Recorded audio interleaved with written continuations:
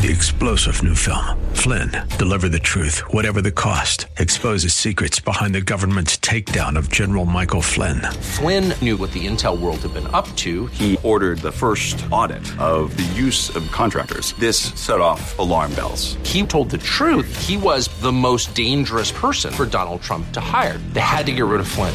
Flynn, deliver the truth, whatever the cost. Available now. Watch it today. Go to salemnow.com. salemnow.com. Our series is simply called Finding Pleasure in God.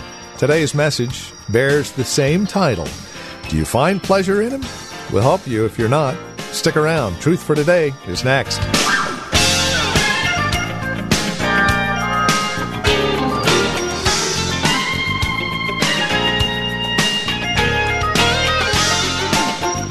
There are a lot of things that we can find in God. We can find hope, salvation, security, love.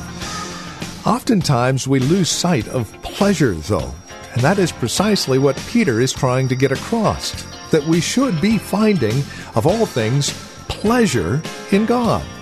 We're in 1 Peter chapter 1, verses 8 and 9. Join us there, won't you? This is Truth for Today with Pastor Phil Howard from Valley Bible Church in Hercules. Our today's message, Finding Pleasure in God, is taken from our series title of the same name. Here's Pastor Phil with today's broadcast. I've got a bride that will work for me, but not a bride that's in love with me. Not like the first. The romance has become a rut.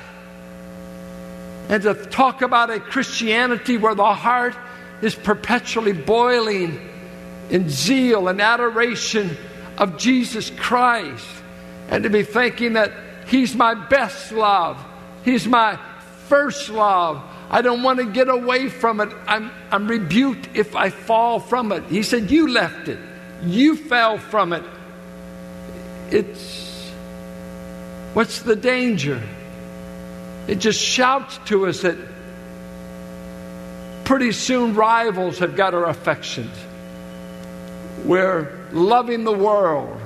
We're pursuing money. We're pursuing projects. We're pursuing one thing after another that in themselves could be innocent. But when it diminishes and diverts from Him, He says, I take it personally. I think of, and I write in the notes for you, Jesus Christ saved you to have a love relationship, not to just create a workforce. And I think sometimes the bridegroom is so busy staying in the kitchen, she has no time to get into the arms of her husband and give him a kiss. You're busy in the kitchen. But I didn't save you because I needed you to prop up omnipotence. I saved you to get in my arms in adoration, in worship, in intimacy. I didn't marry you just to have a work slave, to do my dishes, to have my children. I want a relationship with you, personally. My fear is always for those who are working in the church, don't let that be a substitute for loving Christ. If it's the overflow of loving Christ, wonderful. If it's the only thing you're doing and you're not getting to Christ. And what are the things we battle the most for? One, to be in a corporate meeting where worship is what engages our heart. Instead of being bored or saying, I hope he doesn't go long. Let's get out of here. I don't like the music. I don't like this. Is that worship? No, that's being a critiquer of everything you don't like about the saints. Private prayer. The moments of just you in His presence, adoring Him. You know, when I hear a great love song, if you just rewrote it, most all love songs ought to be written to God. You're my everything. I can't live without you. How can I get you off my mind? And when I hear the song, I say, you know what? That ought to be sung first of all to God. What a difference you made in my life. I can't live without you. You're always on my mind. On and on and on. And so he says to Ephesus, What's happened to you is you've lost the emotion of love. You've lost the experience of love. You've become a hard church. You've become critically right, but you've lost the tender affections of intimacy with me. You're not a safe church. You better have it all together if you go to Ephesus, because they'll nail you at the door. You don't cut everything just straight. Terrible place to ever fall into sin, because they'll form a stoning committee maybe before they'll ever do any restoration. I have this against you, and I will remove you, because the core of Christianity is Christ. The most important thing I could ask about you today is, do you love Jesus Christ above everything else in this life? And if you cannot say that, there's a rival. There's a rival. And this is the pitiful. I just finished Malachi yesterday. And you know, when I finished it, I wanted to do like this. Whew. Man, I'm glad I got that over with. These minor prophets, and reading Jeremiah and Ezekiel. If I heard the word Israel, you're a harlot one more time. If he describes her as a camel in heat, you'll run after any of the gods of the Babylonians, but you won't come to my arms. I mean, it's graphic. It's lewd. It's vulgar nearly. You are a harlot in heat like an animal, but you won't come to me. You run to Babylon, you run to Egypt, and he's describing their idolatry as marital unfaithfulness. You're a woman that can't be satisfied, and I, Yahweh, am your husband. I'm going to divorce you. And he divorces her in Isaiah. And when you read these minor prophets, he's just saying judgment, judgment, judgment, judgment, judgment. And after 12 books of it, I thought, my, it's heavy. Hosea, you've got to marry a woman that becomes an unfaithful wife and a harlot to just show to Israel where they've gotten. Now, please, don't always stone Israel. We as a church, I hate to say it, we have similar temptations. We're the bride of Christ. And he says, don't let yourselves be seduced. 2 Corinthians 11:2. I've espoused you to Christ as a virgin bride. Now remain faithful. Don't sleep with anybody else, is what he's saying. Don't sleep with anybody. This is our true love. And this world keeps trying to get you into bed with itself, to get you out of the arms of your God. And so what he says in the affections, the one thing, only you can answer this.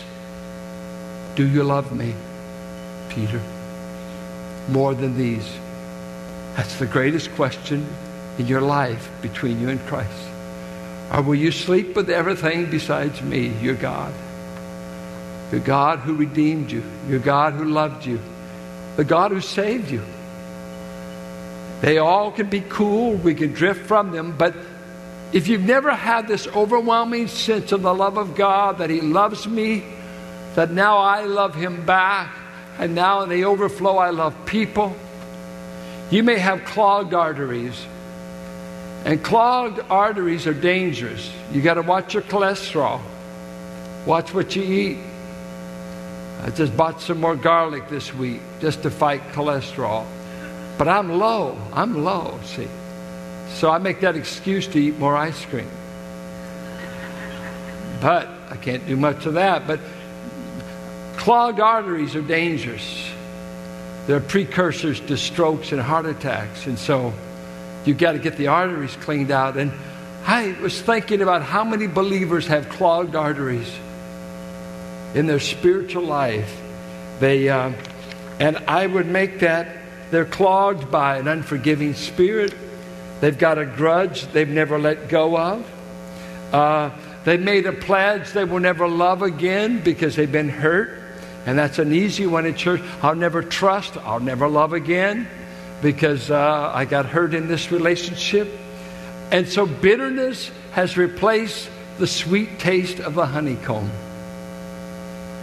I want to say this to you about these emotions, that if you don't feel the emotion, I think what's easy to do is to ignore it.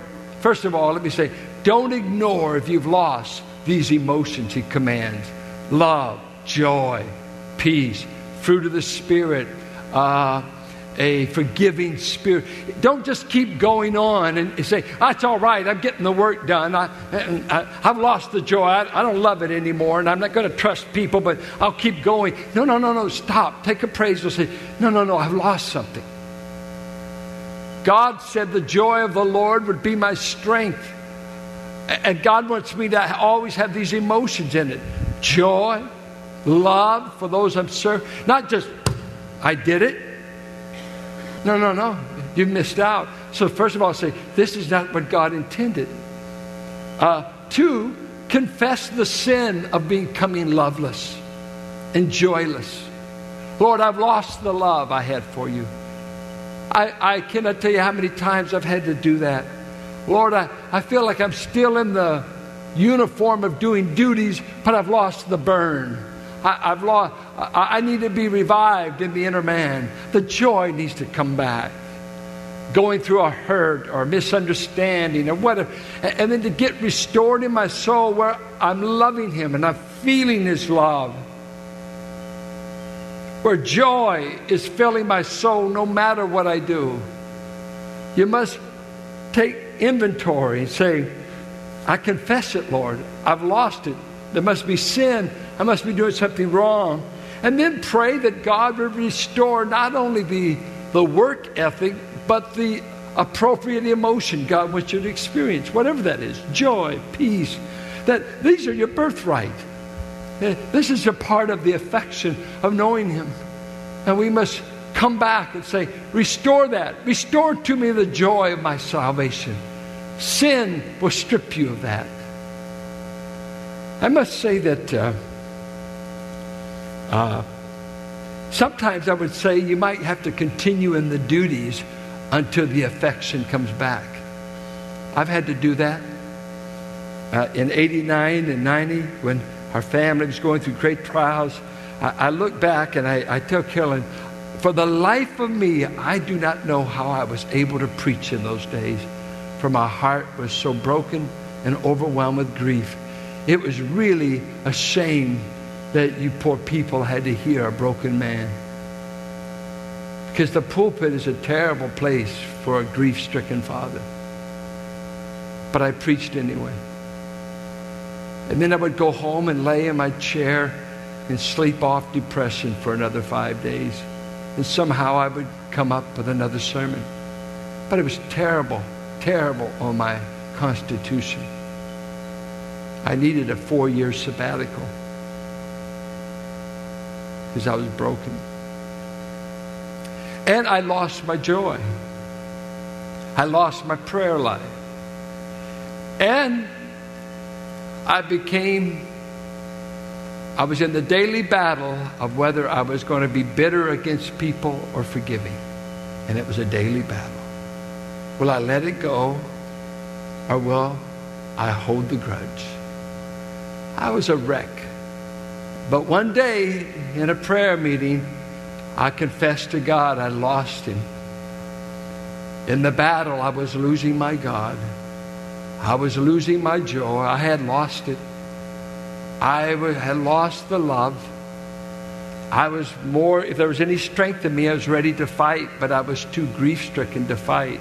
Just one tap and I would have fallen over. And God, in that day in my basement, reading Jeremiah, lacerated the boil that was in my heart and cleaned out the spiritual cholesterol that was blocking the flow of the Spirit. And in mercy and tenderness, he stooped down to restore a broken preacher. And the healing began. I close with this. I don't think I've ever shared this. Give me 5 minutes and I'll stop.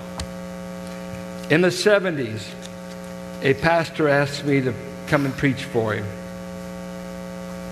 I did. The church was so broke they had no money.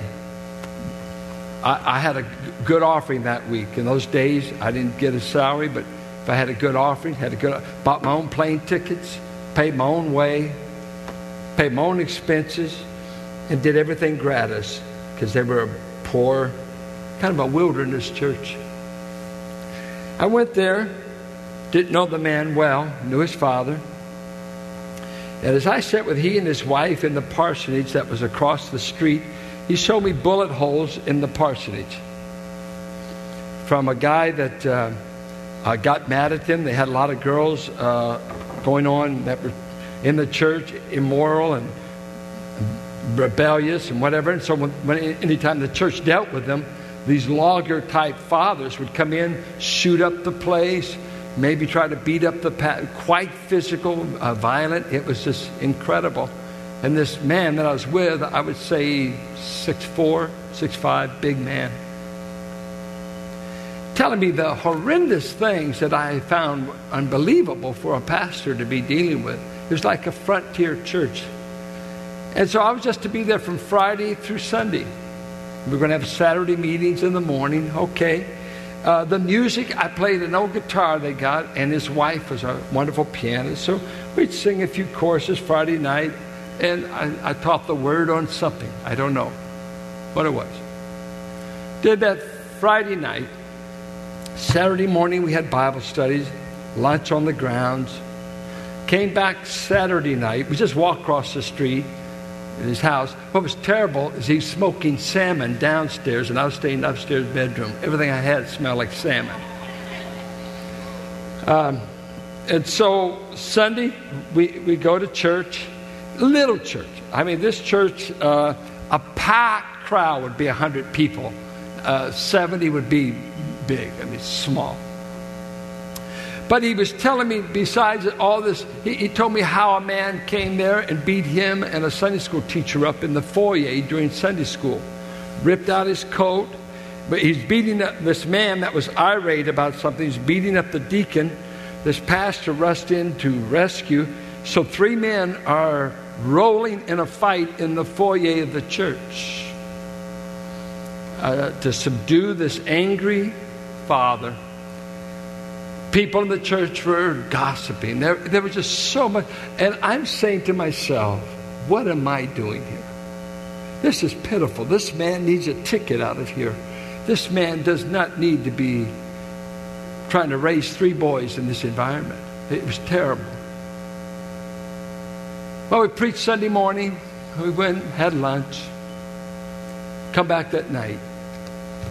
I sat on a stool, played guitar a little bit, sang, preached.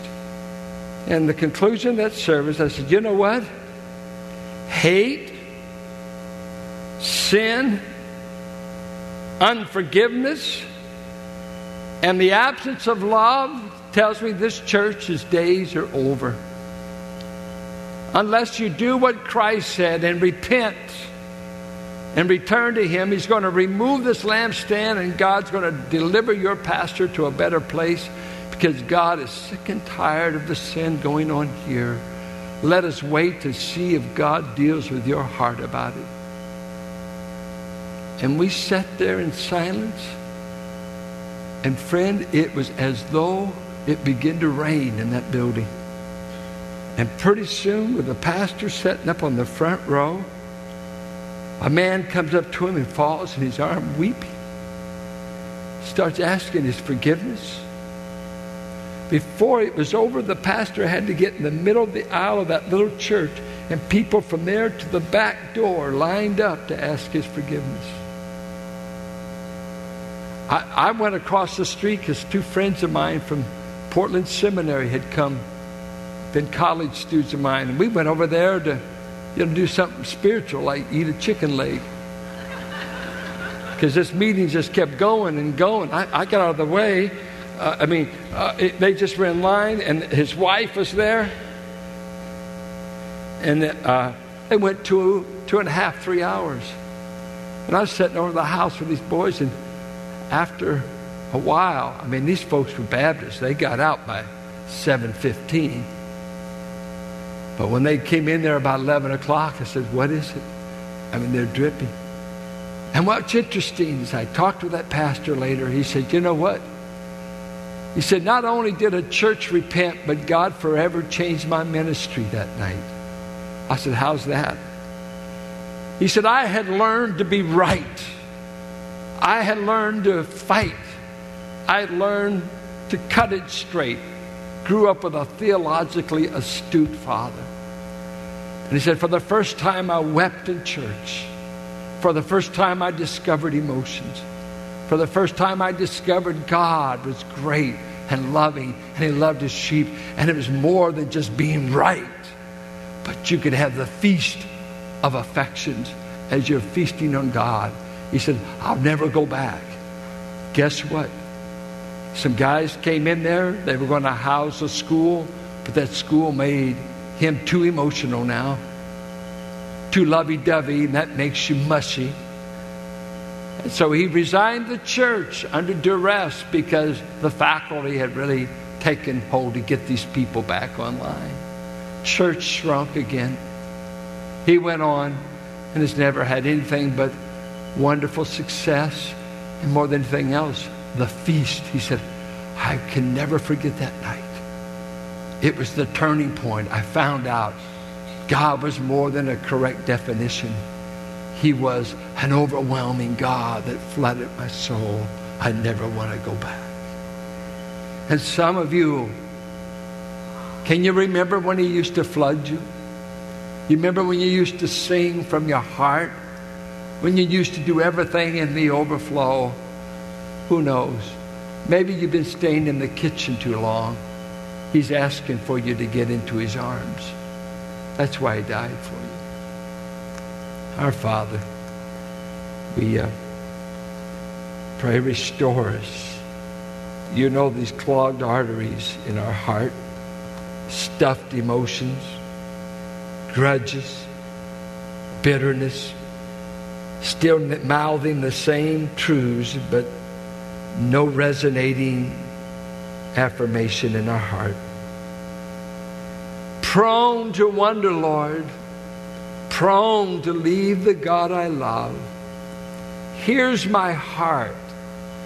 Take and seal it for your courts above. O thou fount of every blessing, warm my heart anew for Thee. Let us know it's more than work. It's more than just being right. It's having the affections of God flooding our soul all the days of our life. We fight for those affections, Lord. We've got so many people everywhere in the church world telling us what we can experience, what we can feel, what we can think. I am glad for your word that says it's joy, inexpressible, full of glory. I'm glad that though I've not seen Christ, I can say by the grace of God, I have come to love Him. Whether I ever preach again, before I ever did preach, I had come to love the true source of life, the one and only God, the God and Father of our Lord Jesus Christ. I pray if there's any saints here that they've lost the first love, they become critical, judgmental, maybe in the battle of life. With their scars, they've fallen out of love with the captain. All we ask, Father, is let these authenticating affections that are marks of your people all the way through the Bible, let them mark us. Let us be accused of being a Christian because of the way we love. I pray in Jesus' name. Amen. And with that, we come to the end of our time together here on Truth for Today, the ministry of Valley Bible Church here in Hercules with our teacher and pastor, Pastor Phil Howard. As we close out our program today, we would invite you to contact us. Let us know how the broadcast has encouraged you, has ministered to your walk and relationship with Christ. Now, there are a couple of ways that you can contact us. By phone, obviously the easiest, 855-833-9864. Again, Simply call 855-833-9864. You can also write to us at 1511 M. Sycamore Avenue, Suite 278, Hercules, California. 94547 is the zip code. Now, the easiest way to get in touch with us would be through our website, truthfortodayradio.org. Now, as you stop by, you'll be able to drop us an email, but then take advantage of the many resource materials we have available, again, there at truthfortodayradio.org.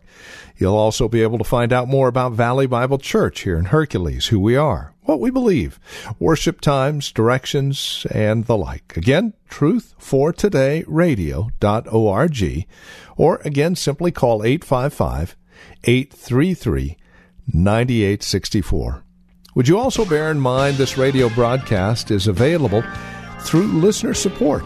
As you link arms with us financially, we are able to continue the ministry here on this radio station. So please consider that as you contact us. And then come back and join us next time for another broadcast of Truth for Today with Pastor Phil Howard. Blessed be the name of the Lord. Blessed be the name of the Lord. Blessed be the name of the Lord Most High. 3-star General Michael J. Flynn, head of the Pentagon Intelligence Agency, knew all the government's dirty secrets. He was one of the most respected generals in the military. Flynn knew what the intel world had been up to. He understood its funding. He ordered the first audit of the use of contractors. This set off alarm bells. The explosive new documentary, Flynn, Deliver the Truth, Whatever the Cost, uncovers the facts behind this scandal. Flynn told the truth. He was the most dangerous person for Donald Trump to hire. I find out the worst enemy that I'm going to face in my life is right here in America. They took my assessment and they wanted me to change it. And I was like, I'm not changing it. They had to get rid of Flynn. With in-depth interviews, archival footage, and never-before-seen personal records of the man behind the headlines. I just felt like I was drowning. Flynn, Deliver the Truth, Whatever the Cost. Available now. Watch it today. Go to salemnow.com. salemnow.com.